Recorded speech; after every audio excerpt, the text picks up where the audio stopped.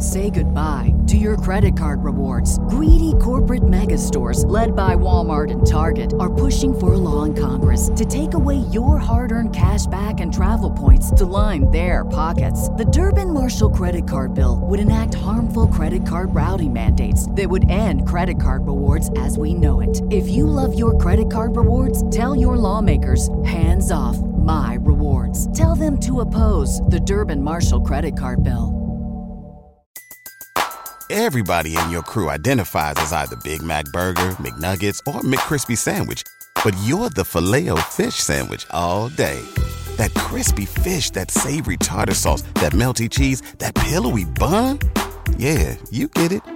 Every time. And if you love the Filet-O-Fish, right now you can catch two of the classics you love for just $6. Limited time only. Price and participation may vary. Cannot be combined with any other offer. Single item at regular price. Ba-da-ba-ba-ba. Hello, I'm Tom Butler. I'm Brendan Duffy. And I'm Tom Wheatley. And you're listening to the James Bond A to Z podcast.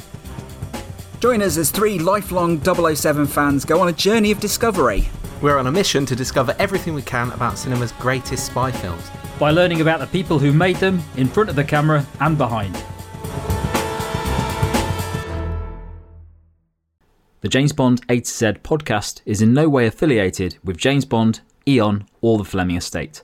We've researched each episode as extensively as we can, but our information does come from a range of sources. We do our best to make sure the information is accurate, but sometimes we can get it wrong. If you want to correct us on something or add some more detail, email us at podcast@jamesbondatoz.co.uk. Hello, Tom here, just with one more brief disclaimer to add. In this episode we talk about some of the books that John Cork worked on, but I think we failed to give his co-authors the credit they deserve. So when we talk about the book James Bond: The Legacy, it's worth noting that this book was co-authored by Bruce Siverley. Bruce also worked with John on the DVD extras that we talk about, and John told us that no one works harder or digs deeper than Bruce, saying he's one of my best friends and the best professional association I've ever had. We also talk about the James Bond Encyclopedia. We should note that John actually only co-authored the first edition of that book with Colin Stutz, and it's Colin that actually has done all the subsequent updates for later editions of that excellent Bond Bible. Finally, we mentioned the documentary and book Bond Girls Are Forever, and it's worth noting that these were co-authored by Mariam Diabo of the Living Daylights fame.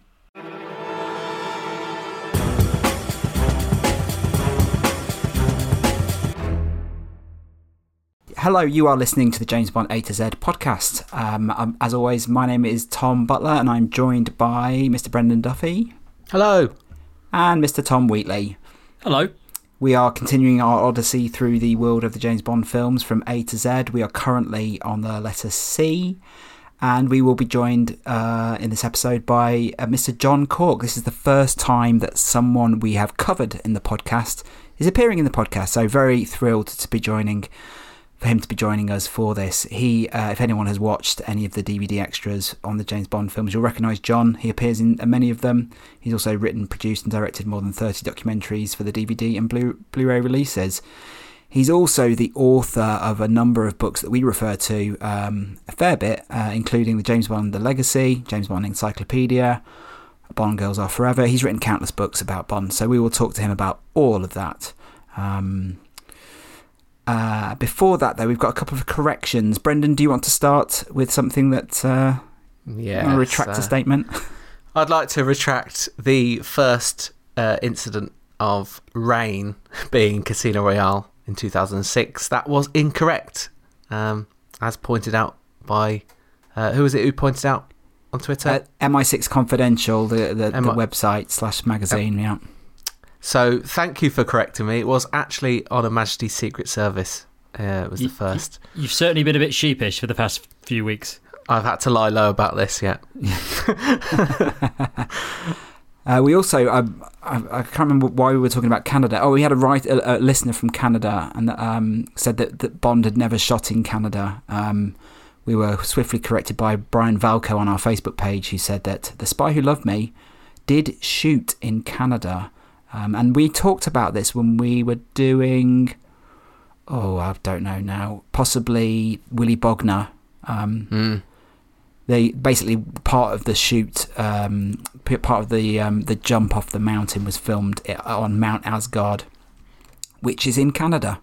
So I think we're still fair to say that it's never been set in Canada. So unless somebody else corrects us. Yeah, unless someone else corrects us. But that's the beauty of the podcast, right? Yeah, we're always happy to be corrected. Yeah. And they're just the ones that people have messaged us about. There's probably a lot more. Yeah, they probably just deleted the feed from their phones and said, never listen to these idiots again. But I mean, I guess as we explain on the intro, we are on a learning journey, the three of us. We're lifelong fans, but we are learning new stuff every episode. We set our homework for each other at the end of the episode, and we have about a week to read all the books and learn everything we can. So, yeah, sometimes we do get it wrong, and we love to hear from people who can correct us. So, please do that. Let's get on with speaking to John Cork.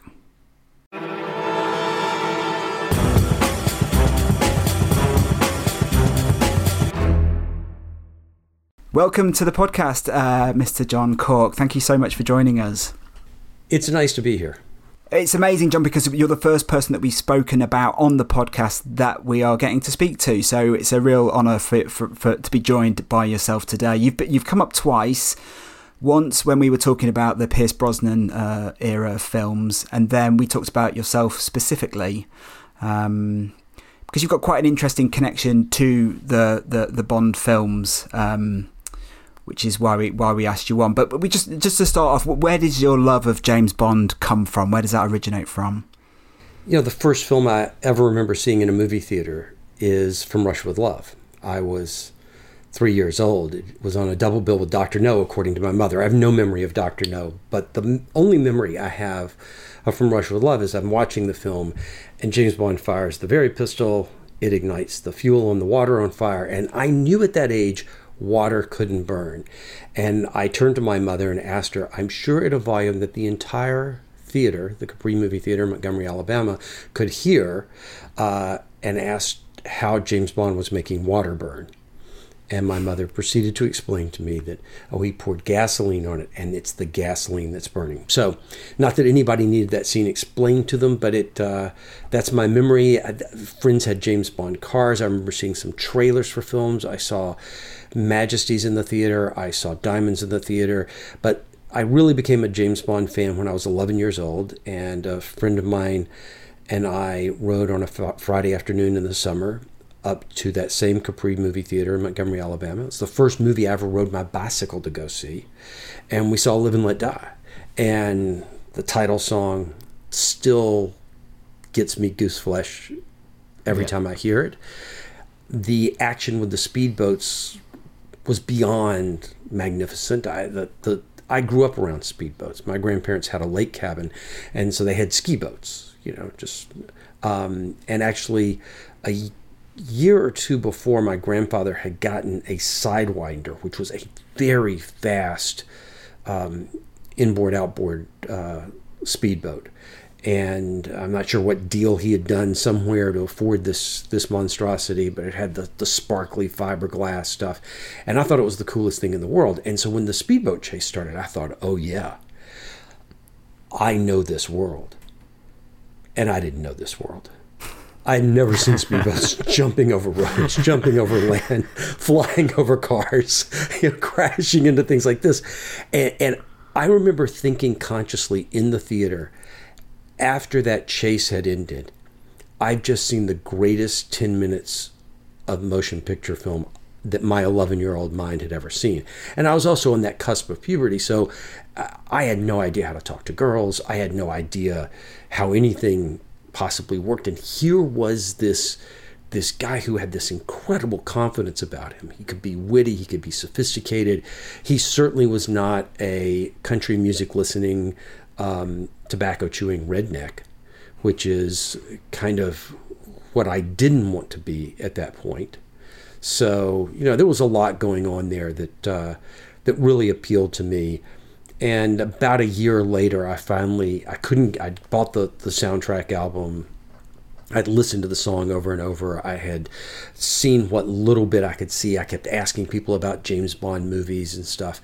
I think I may have gotten John Brosnan's James Bond in the cinema and read all the summaries of all the films.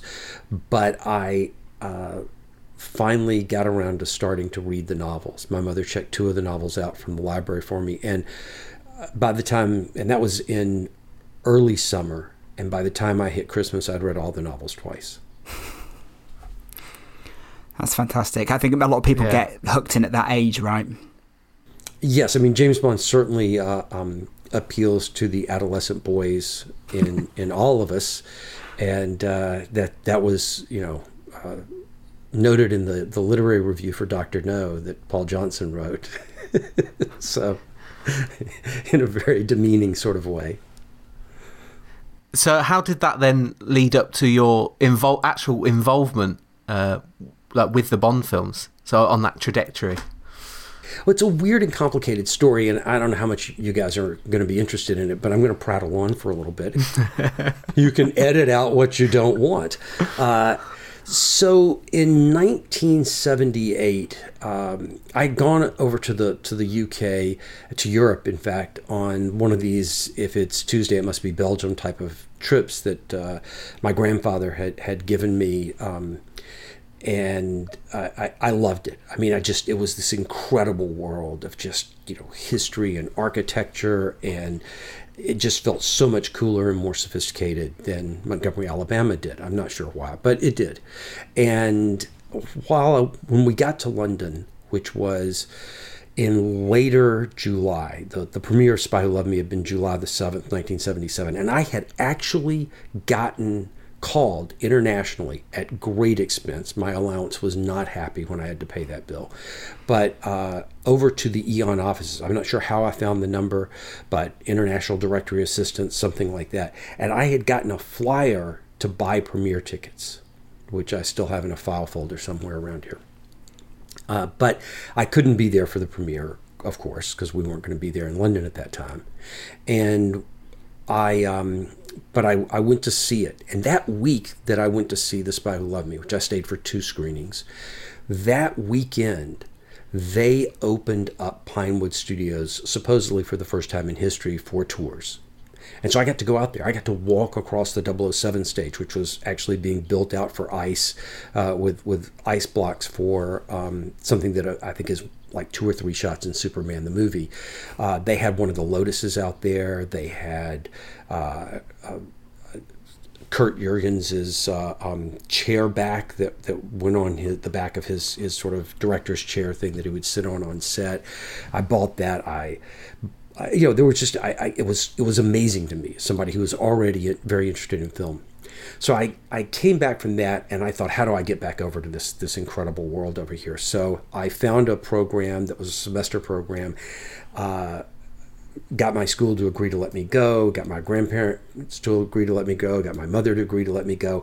And while I was there, you had to do a special research project, which I did on the British film industry, and thus it gave me an excuse to just look at the production of Moonraker, which was the only thing I was actually really interested in.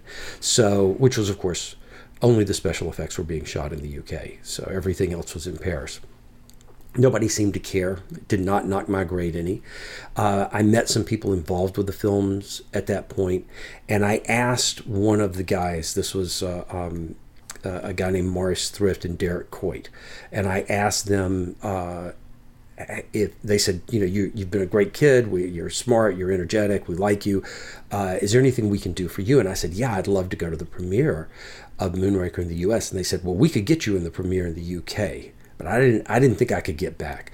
And then he suggested I write a certain letter to UA in the States. I did, and I got invited to the US premiere of Moonraker.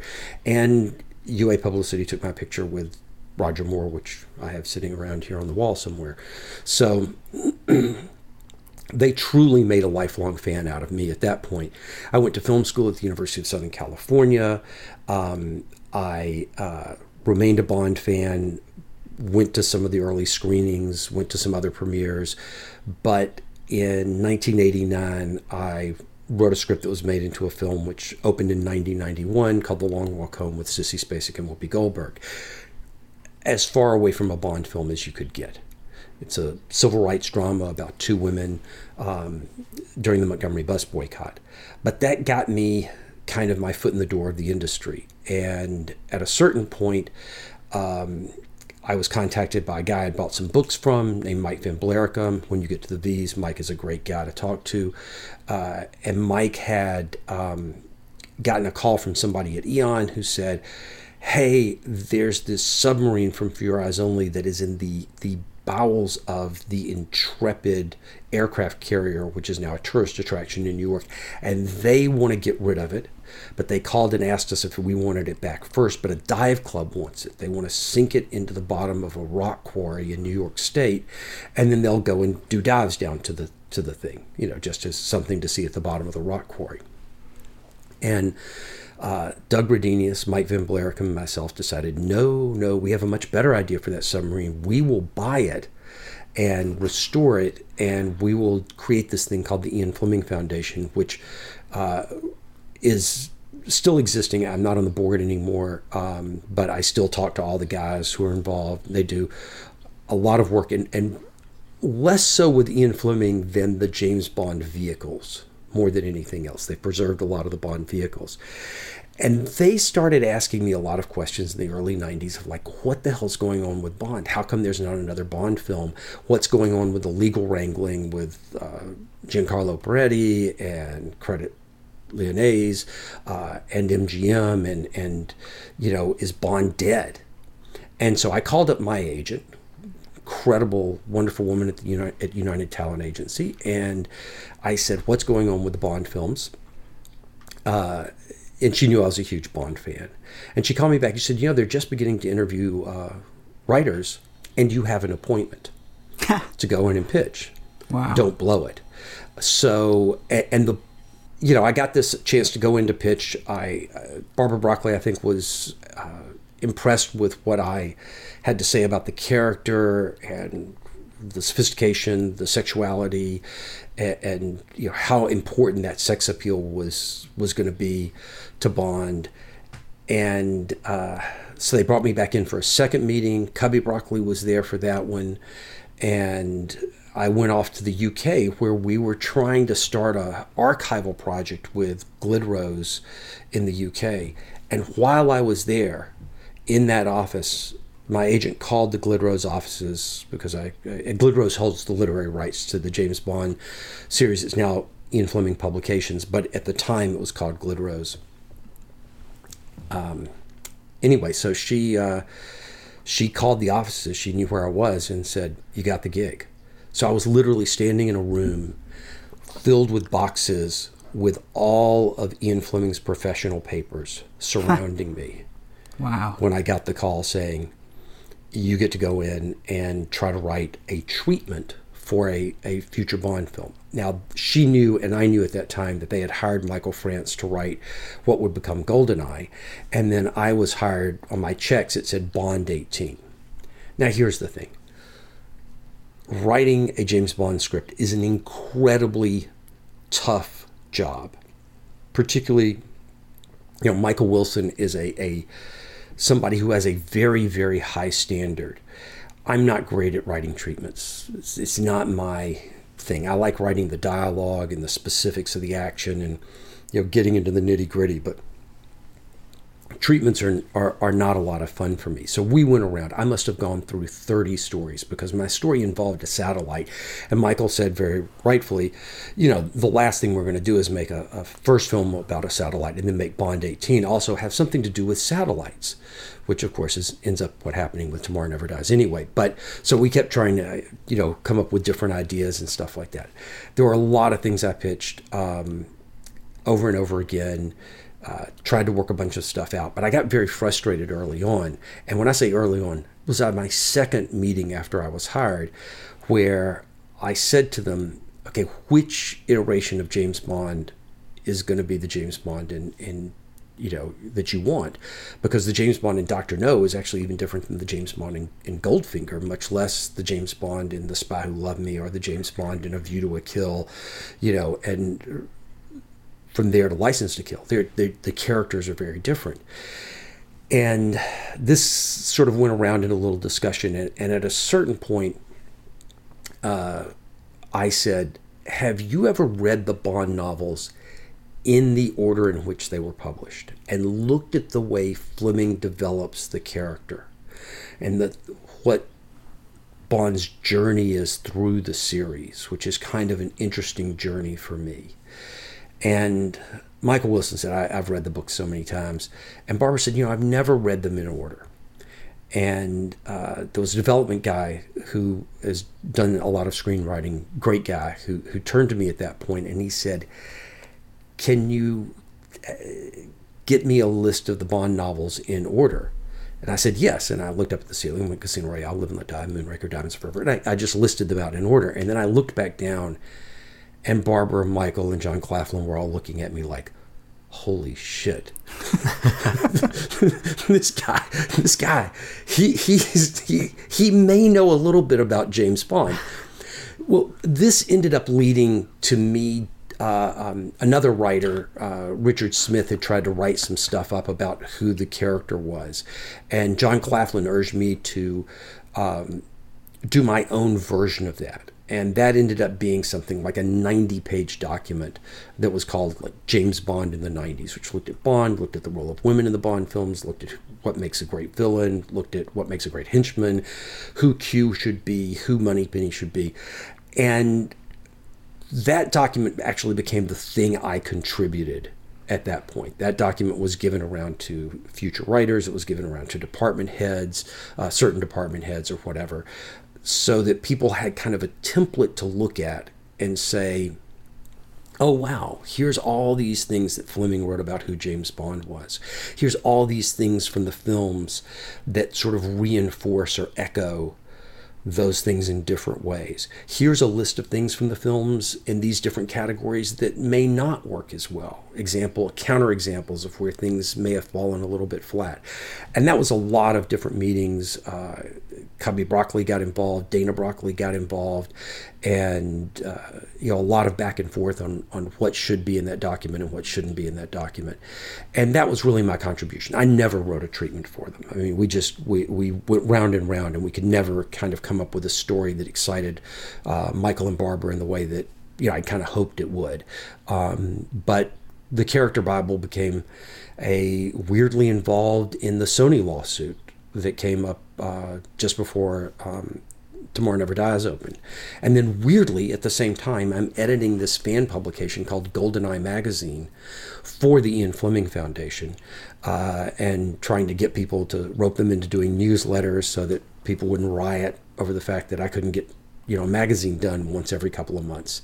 So it's like my hobby was James Bond, my work was James Bond. So it was a lot on that. A lot of questions off the back of everything you've just told us, but I think one of the main ones for me is you wrote this Character Bible.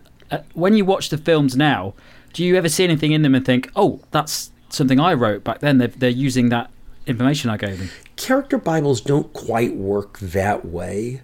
There's the broad generalization of who is this person, and then there's the very, very specific application that writers, directors, and actors go through and interpret that. And so, in the Character Bible, there was a lot of stuff that was in the initial draft because, it was like, okay, what kind of shoes would James Bond wear? What kind of, do we want to put him back in a Rolex? Do we want to do this? And I would list out kind of pros and cons arguments on these things. What kind of car is he going to drive these days? And of course, then you get, BMW comes up and says, ho, have we got a deal for you? We've got this hot little roadster that we're going to be putting out.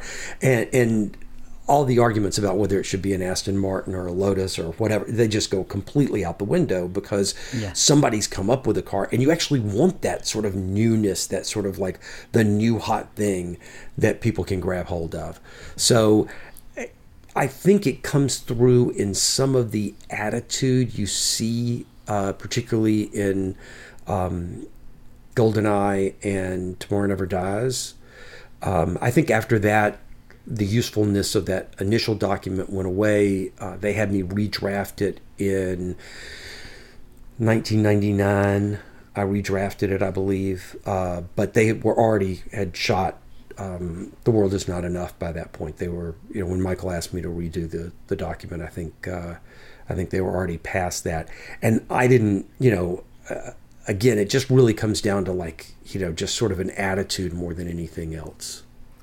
Can you tell us a little bit more about working with Cubby and Barbara and Dana and Michael? Like, what are those people, what are they all like? Because we've talked about them a lot on the podcast, but we get a sense that, they're very family-orientated people and they hold James Bond very dearly to their chest. But, how would you characterise them? Well, Michael Wilson, he summarizes himself, I think, in sort of a great way, is... he's somebody who carries around a little card in his wallet that has the periodic table of elements on it. He is an incredibly practical person. He loves James Bond, but he's nothing like James Bond. He wears tweed, not some, exotic suit and everything like that. And he doesn't try to model his behavior on James Bond. And I think that's really wonderful because he comes at it with this engineer's point of view. And that's how you get the opening sequence in The Spy Who Loved Me and Moonraker. He's the one who says, wait a second, hold on. Let's look at this incredible stunt thing, that incredible stunt thing. How, can we work this into a story on that end? He's somebody who very much is interested in sort of engineering how you make a movie the most efficient way possible. And it's hard to think of the Bond films as being efficient, but they are an incredibly efficient machine on how they put those films together. Because the more efficient you are, the more money you get to keep in your pocket. I mean, that's the bottom line. So, he loves the technicians. He shooting an interview with him once, and he was fascinated by the light kit we were using to light the interview, and was like, wow, so you tell me about these lights and stuff like that. So he's very, very practically minded. Barbara is just warm and generous in so many ways. She is the kind of person who, if she knew the chips were down and she gave a flip about you, she goes to people's rescue. She cares about people a lot. And so you can see this in the script development when you get Barbara really involved, when you get to GoldenEye, that the characters become a little more complicated, a little more interesting, a little less of kind of the there's a tendency in films to sort of go for the tropes, to go for characters that are a little bit more cliched. So that when they were making Dr. No, for example, one of the things that Terrence Young and Lois Maxwell agreed was that Miss Moneypenny was not going to be wearing glasses with a pencil behind her ear and sort of the lovelorn secretary or whatever, that she had to be more interesting than that. And then by the time you get to The Living Daylights and they recast her, Miss Moneypenny becomes the glasses, the hair in the bun, the pencil behind the ear, the lovelorn secretary character. And these sorts of things, creep in over time when you get familiarity and you're not pushing the characters as hard. Barbara pushes those characters. And she's been very involved with story creation as well. I mean, it was her idea to say, hey, these oil fields in Azerbaijan, they're fascinating, and what if we were to make a story that surrounded how oil moves around in Europe and the world, and to try to use that as a core thing. And so she can get involved in the physics of the story as well, and if Michael's into it, boom, there you go, you're off to the races. But you see with Barbara, she is pushing the writers to push those characters further. And what was Cubby like to work with? When I met Cubby, he was certainly older.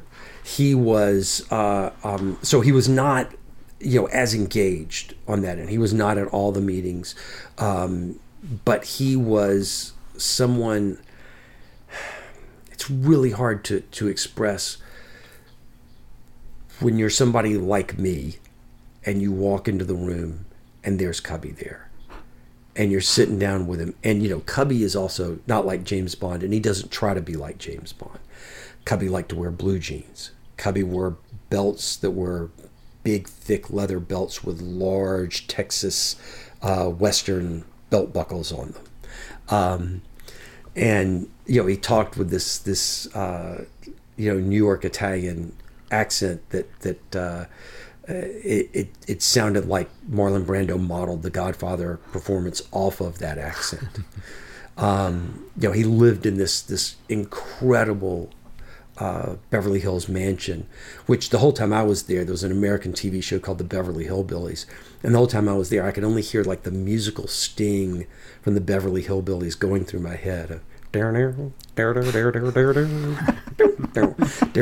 I was like, you know, we're sitting out on this little balcony, and there's a Filipino manservant who's serving us like brunch stuff while we're trying to talk about the character Bible, and there's the pool out there. And I kept wanting to say, you know, when was the last time somebody swam in the cement pond, which is what they called it during the Beverly Hillbillies show. So but he was you know, he was incredibly warm. He was deeply in love with his wife Dana. He got a lot of joy out of filmmaking, and a lot of joy out of creating something that could make an audience, you know, get involved. And he also had you know, for somebody who was, you know, I think battled his weight his entire life and never looked like he was the fittest guy in the room, he loved adventure. I mean, this is a guy who had gone on a sailboat to Hawaii. He liked going on locations to places. He'd gone to the South Pole to shoot Hell Below Zero. He'd gone to Africa to shoot, you know, Spain, the Bahamas, Jamaica. He loved, you know, going places and doing things and making the story feel real. So, you know, that's kind of, you know, the big thing I remember about him is that, you know, when that would shine through. I came into the office one time. I was just dropping something off, and Cubby was there. And, you know, the first time I met him, he said, "Call me Cubby." You know, everybody calls me Cubby. You know, so if you call me Mr. Broccoli, you know, it means you don't like me. You know, so sort of thing. But I came into the office, and he was just in fine form. Most of the time I'd come in, and we might be eating lunch at the restaurant, or we'd be sitting in Michael's office, you know, which was also Cubby's office, but it was really Michael's office. And, you know, Cubby would be very quiet for like 90% of the meeting. You know, I'd be talking about, like, we could do this auction scene. You know, we did an auction scene in Octopussy. It's like, yeah, and the reason that I felt like that scene didn't have like anything that got bigger and bigger, that's why I kind of wanted to propose this like other kind of auction scene. But, you know, it'd be something like that. I wouldn't say it that way to him, of course. But, you know, he would just come in with these little brief things to say. But Cubby was out in the lobby and everything like that, and Barbara's standing there with him. And somehow the story, something about a premiere comes up. And I'm not even sure which premiere it was. It may have been A View to a Kill, but I'm not really sure. And he said that he was at the premiere, and he's, of course, job as the producer, to go through and introduce Diana and Charles to everybody who's in the line. And he gets to somebody's wife. The director's wife, I think John Glenn's wife, I could be wrong on that, and he can't remember her name right then. And he's like so embarrassed and everything. And he said, you know, I was just so flustered. And, you know, she, of course, said her name, and he apologized. And then he turns, and Barbara's standing next to them. He says, and this is somebody's name, of course, I can't forget, it's my daughter. And he said, the mine dropped out. The bottom dropped out. And he's looking at his daughter, and he's like, oh my God, I can't remember her name. And Barbara's standing next to him, and she's laughing and rolling her eyes and everything. But, you know, he had no ego about telling somebody like me that story. That's funny. Yeah. You know, and that's like a real human. That's somebody who is, you know, not one of these cocky assholes who thinks they rule the world or anything like that you hear about in the film industry or anything. And, this is somebody who just loves people. You've talked a lot about the Bond series, but obviously you've got a lot of work that you've done on DVD extras and short documentaries. How did that come about? And I'm sure the other guys are as interested in me. And what is the process for that? Because we watch these extras on the DVDs and Blu-rays all the time. What is the process for putting those together? So the way that came about is, I had been doing this work with Barbara and Michael, and a guy named Lee Pfeiffer, who at the time really kind of dealt Bond memorabilia and had written a book with Phil Lisa that was sort of like a manna from heaven for Bond fans. And he had gotten very interested in the idea of doing something for Laserdisc, and he had some contact at MGM or whatever and stuff. And he, when he met me, he was like, "Oh, this guy's got contacts with Eon and stuff, and maybe he can help make this happen." He got another guy involved named Mark Cerulli, and so we went off to London with a Bond fan named Paul Scrabo and his wife Georgianne, and we did special features for Goldfinger and Thunderball for these big, elaborate, multi-disc, Laserdisc versions of the film. And that was a lot of fun. I was the guy in the Los Angeles area. I was living in Burbank at the time.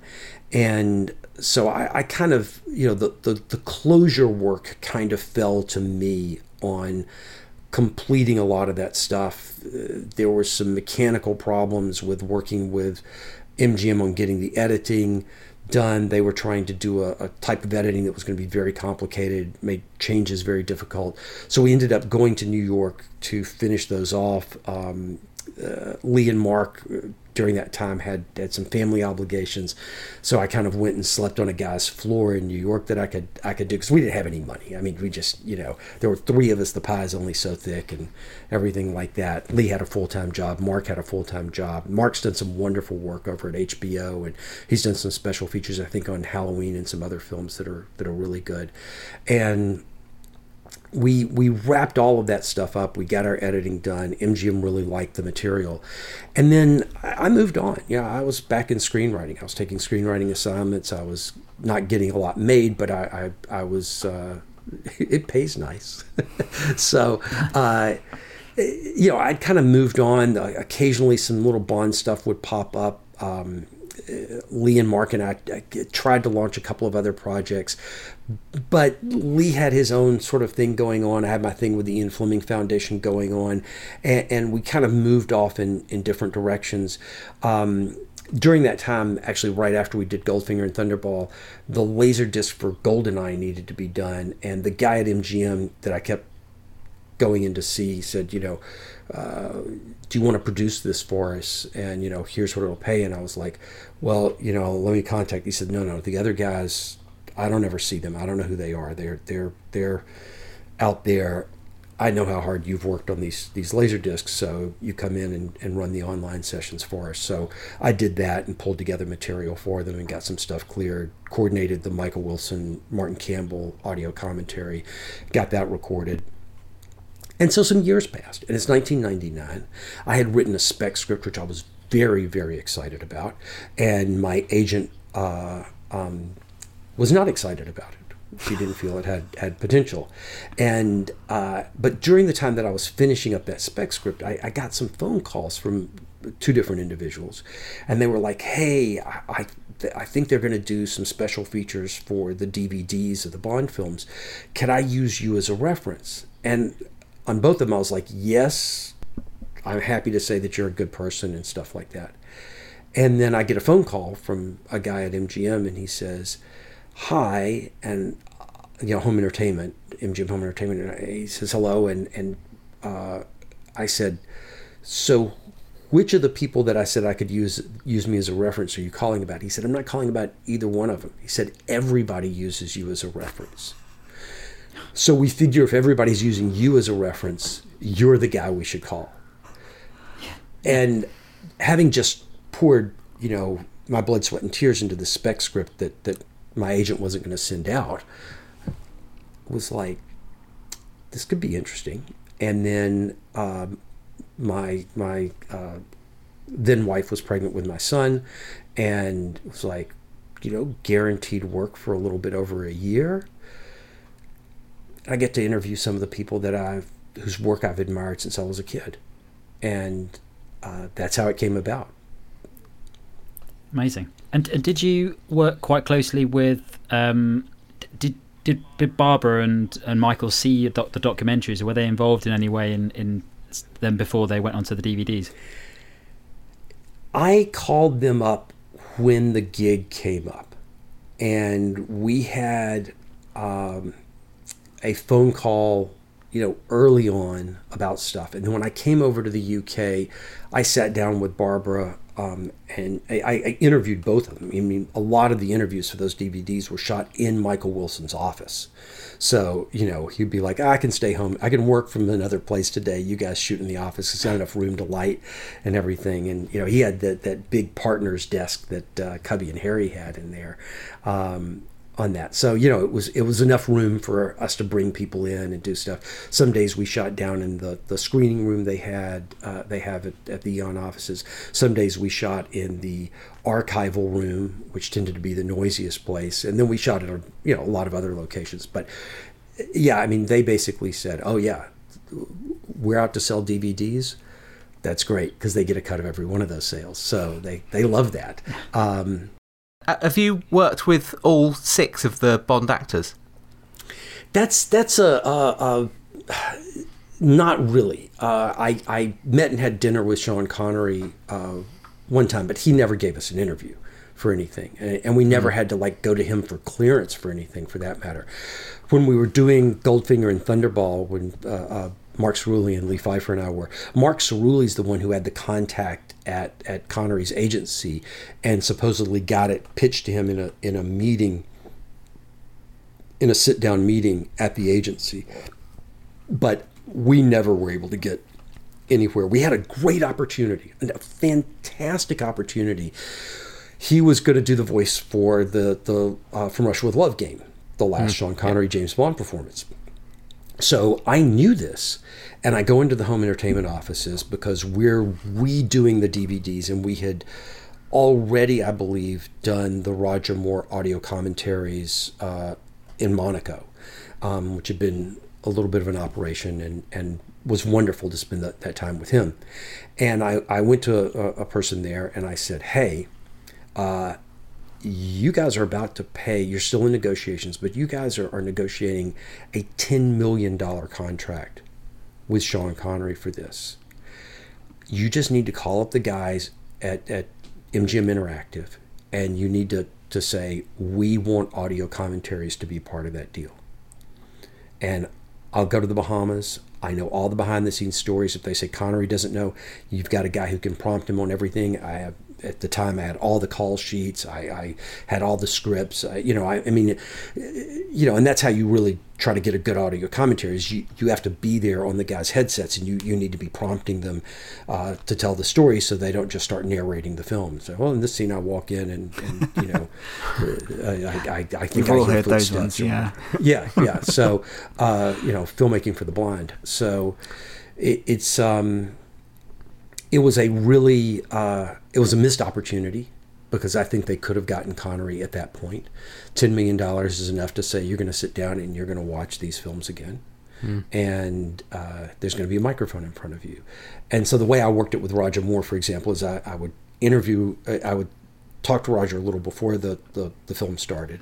Then we would start the film. I would prompt him throughout.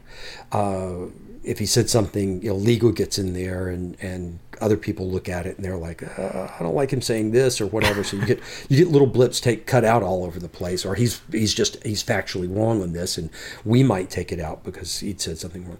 But then at the end, I would ask him all these other things throughout. So if there was a long scene that he wasn't in, I might ask him something about his background or something. But then afterwards, I would ask him things. If there were things that weren't clear in what he said, which Roger Moore was incredibly articulate. But if there were things that I thought he kind of bumbled over or didn't say very clearly, or I thought might be confusing, I would ask him to tell that story again. And then we'd take all that audio, and then we'd try to block it out to do the film. But yeah, I mean, I worked with Roger. I certainly interviewed George Lazenby. I never interviewed Timothy Dalton. I met him a few times socially at occasions, but I never interviewed him. Interviewed Pierce Brosnan and met him on a couple of occasions. And then when we were doing the Casino Royale collector's edition, I was on the set of Casino Royale in Prague. They were shooting the casino scene. So Daniel's in the tux. He's looking like $1 million. He is Bond there. And so I got to meet with him and chat very briefly with him. But we never interviewed him for that. We tried to set it up, but frankly, we didn't really need a new interview with him for the material that we were doing. There was so much stuff that was done by this company called Special Treats, which does amazing and excellent work. I mean, I kept wondering, why the hell are they hiring us? They've got Special Treats already there, to do all this stuff. But they did, and we were very grateful for that. But I wanted to concentrate on stuff that there's no way a company like Special Treats that was on the set was going to be able to focus on for that edition. So we did a lot of stuff about the original novel, Ian Fleming, the character of James Bond, Bond's history with the Bahamas, that kind of stuff. That is a great one, the Bond's history in Bahamas, because it's so detailed, and when you watch that, and it shows you where they shot that thing in Casino Royale and how close it was to where they were filming, The Spy Who Loved Me. I thought that was a fascinating, such a great treat on that disc. And Thunderball. Yeah, that's right. Yeah, the hotel. It's like that half-finished building was built after Thunderball. They shoot from the roof for The Spy Who Loved Me from that unfinished structure. They shoot the free-running sequence for Casino Royale in there, but the Coral Harbor Hotel right behind it there, which is, it's all part of a military base now, a military installation. I don't know how much of a base it is or whatever, but there's the hotel lobby. You go through it, and then out there is a drained swimming pool. I don't know what it is now, but it was like, holy crap, when you're looking at it. Because I'd always wondered, because, they walk up the sea on Paradise Beach in the Bahamas, and they walk up there, and then they do this cut. It looks like there isn't a cut at all, hardly. I mean, it's one of these sort of Peter Hunt specials that just sort of like flashes past you.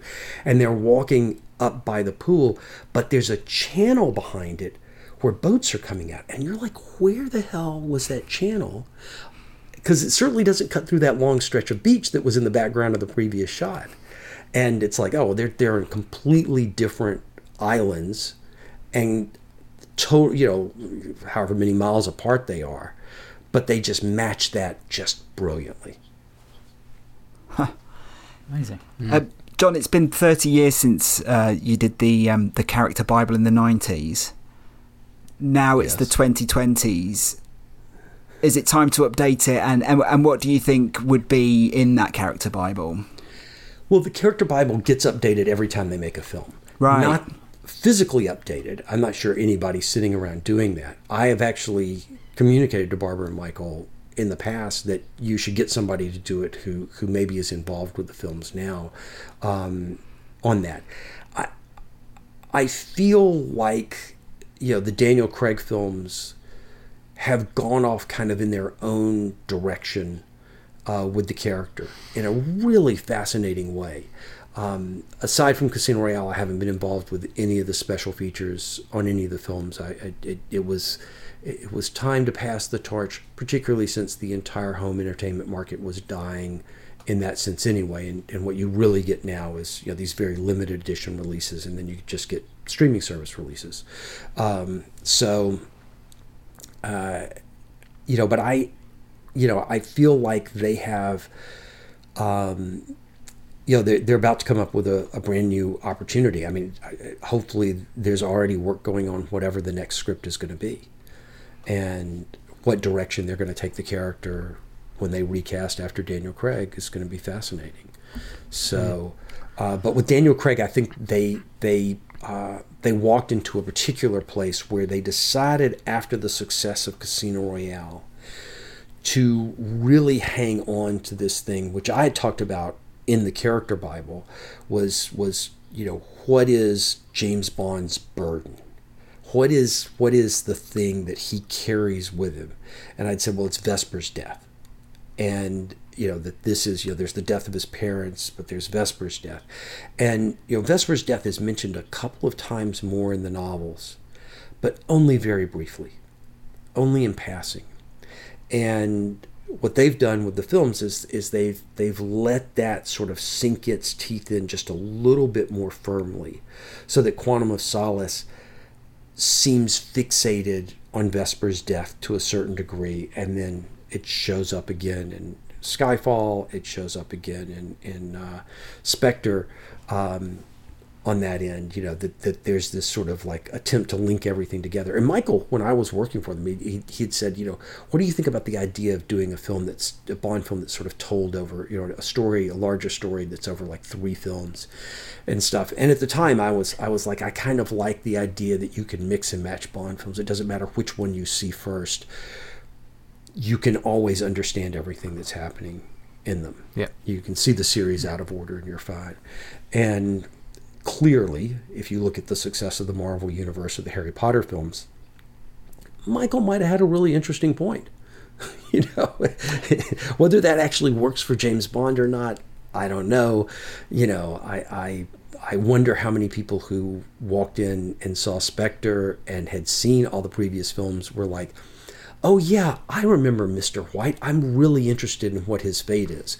But I'm so caught up in the series, it's very hard for me to step back from that and know whether that's a general concern for a viewer or not, or whether they care, whether they remember Mr. White or not.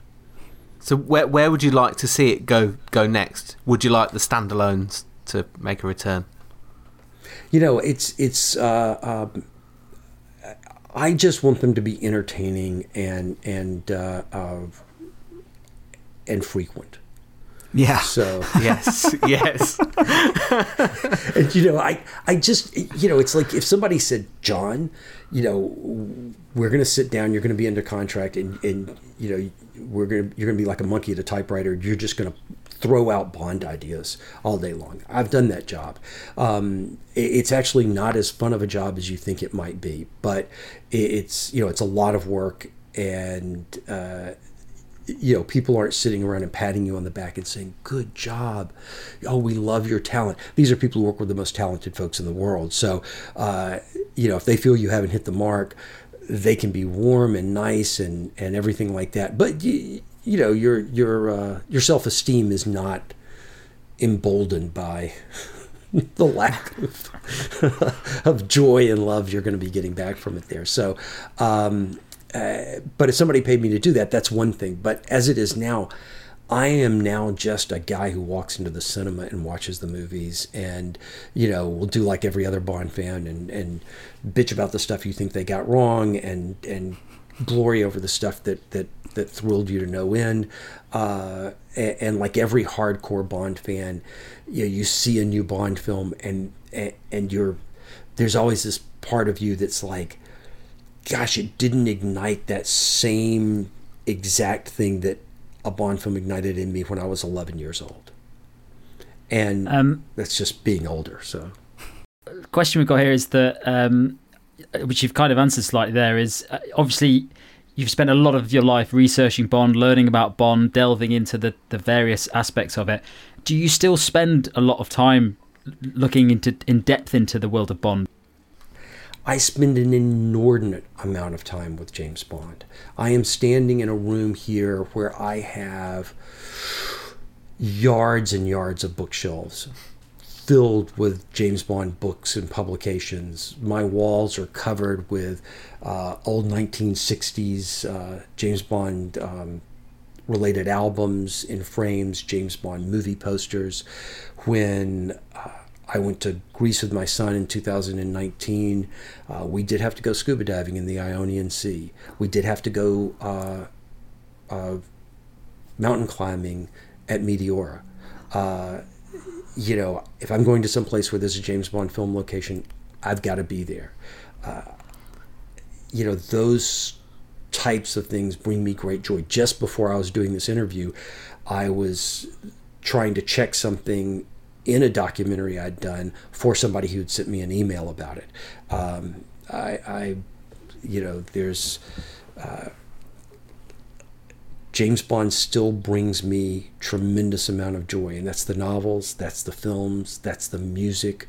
I bought a new car, a Mazda Miata, not quite willing to spend as much as a Aston Martin would run me. But, I had to buy a license plate frame holder, which is in the United States. I don't know if they have these in England or not, but you'll get these like little things that you put over the outside edge of your license plate frame. And so I decided I was going to order a specialty one. What does mine say at the bottom? Universal Exports Limited. What does it say at the top? Orbis non sufficit. So the world is not enough in Latin.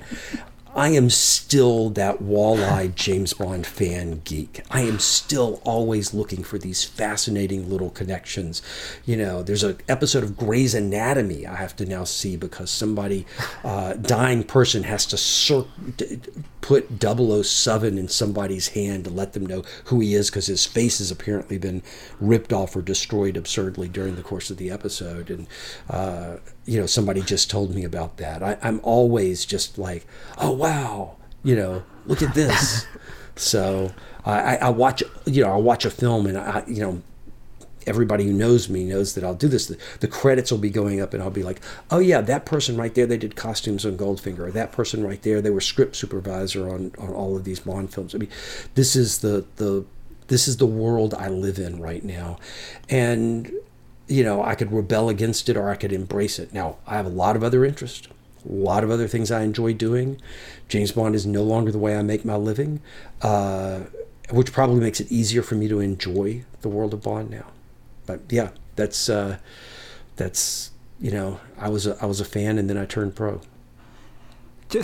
We won't keep you for much longer, John, but a couple of your books we really rely on heavily for our podcast. We do, we're going through the James Bond, the people who made James Bond in an A to Z way. One of our favourites is The Legacy, and is there a plan to ever update that book, for the 60th anniversary or? You guys are more than welcome to contact Eon Productions because that book, it only came out in this large format hardback. Yeah, and I mean, I had the executive at MGM who was working with Barbara and Michael come to me and he was like, can you talk them into doing this into like just a text version of the book so that it's easier to read? Because it's like, I try to read it in my desk or in bed and it's this huge unwieldy thing. I had people come to me and say there should be an audiobook version of this or whatever, and I would love that, a little ebook version of it. That would be fantastic. Are they going to do it? The odds are very, very low. It's just like the odds of them calling me up and saying, we'd like to get a Inside Tomorrow Never Dies documentary, John, which is another thing that people will say, there are only a few titles that don't have that, specific type of making of documentary on them. And I'm like, yeah, well, probably going to stay that way, at least for the foreseeable future. But I'm very proud of that book. It was a lot of fun to work on. Bruce Sibley, my co-author, certainly deserves every bit of the 50% of the credit, on that end. We work together very well as a team, and Bruce is an amazing base of knowledge on Bond stuff, and somebody who just, you're rarely going to find somebody who works harder than Bruce. So one final question then, John. You've spoken about your collection there. There's a fire in your house. What's the first bit of James Bond memorabilia that you pick up? That's really, really tough. The instinct would be go and get the first editions. And I don't have all the British first editions, and a lot of the ones I do have aren't with dust jackets. I do have all the American editions in dust jackets now, so I'm happy about that. But it changes week to week. I don't spend a lot of time just sort of like luxuriating over the collection. There's a lot of organizing I need to do with it. I donated a huge amount to the University of Southern California Special Collections Library, so that wasn't like. There's some of the book stuff, but not a ton of it. But I didn't have room for it anymore. And, talked to the lawyer over at Eon, and he was like, yeah, they're a great repository for it. So, now anybody who wants to see the call sheets from those early films, they're there. They can be researched. So, yeah, it's a very tough question. I would love to say I had a great answer for you there, but to be honest with you, this is all on the 3rd floor of where I live. And if there's a fire, I'm unlikely to be on the 3rd floor, and I'm not going to be running up. I'm going to be running out. So. Fair enough. Thank you so much, John. We really appreciate you taking the time to speak to us. It's been really enlightening for us. And yeah, wish you all the best. And hopefully we'll get to see No Time to Die soon. And we'd love to hear what you thought of it when that happens. Sounds good. And if I can be of assistance with any of your other podcasts and talking about the films or the people, I was sorry I couldn't talk about Casino Royale 67. I'm sure we'll take you up on that one, John. There's lots of information that we always want to know, and you're probably the person who knows the answers to it. I'm one of the people. There are plenty of people who know. There's just I could give you whole lists of names. When you get to GoldenEye, Matthew Parker, you just things like that people you need to talk to. So anyway, take care. Great talking to you guys. Thank you, John. You too. Thank you so much. Thank you. Bye-bye.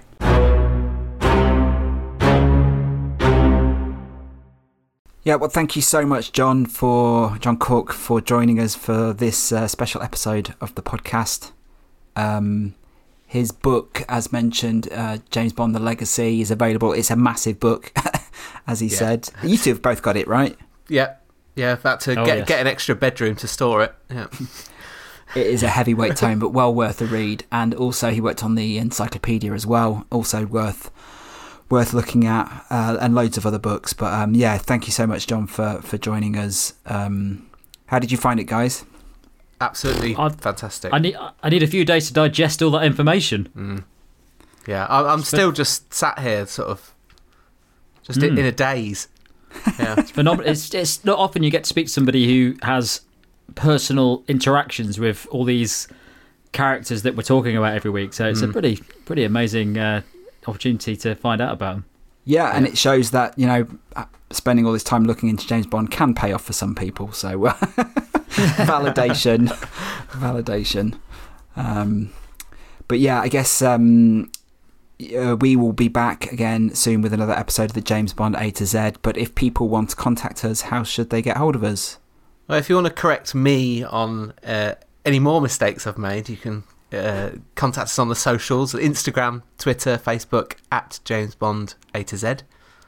And if you want to complain about any of Brendan's mistakes on email, that's podcast@jamesbondatz.co.uk. Yeah, all your meteorological complaints can be directed to Brendan also on Twitter. You can find him on there as well. But yeah, thank you for listening. James Bond A to Z will return next time. Thanks a lot. Ciao. The James Bond A to Z podcast features Tom Butler, Brendan Duffy and Tom Wheatley. The podcast was produced by Tom Wheatley, with music by Tom Inglemells, and artwork supplied by Helen Dolly. Say goodbye to your credit card rewards. Greedy corporate mega stores, led by Walmart and Target, are pushing for a law in Congress to take away your hard-earned cash back and travel points to line their pockets. The Durbin-Marshall credit card bill would enact harmful credit card routing mandates that would end credit card rewards as we know it. If you love your credit card rewards, tell your lawmakers, hands off my rewards. Tell them to oppose the Durbin-Marshall credit card bill. Everybody in your crew identifies as either Big Mac Burger, McNuggets, or McCrispy Sandwich. But you're the Filet-O-Fish Sandwich all day. That crispy fish, that savory tartar sauce, that melty cheese, that pillowy bun. Yeah, you get it. Every time. And if you love the Filet-O-Fish, right now you can catch two of the classics you love for just $6. Limited time only. Price and participation may vary. Cannot be combined with any other offer. Single item at regular price. Ba-da-ba-ba-ba.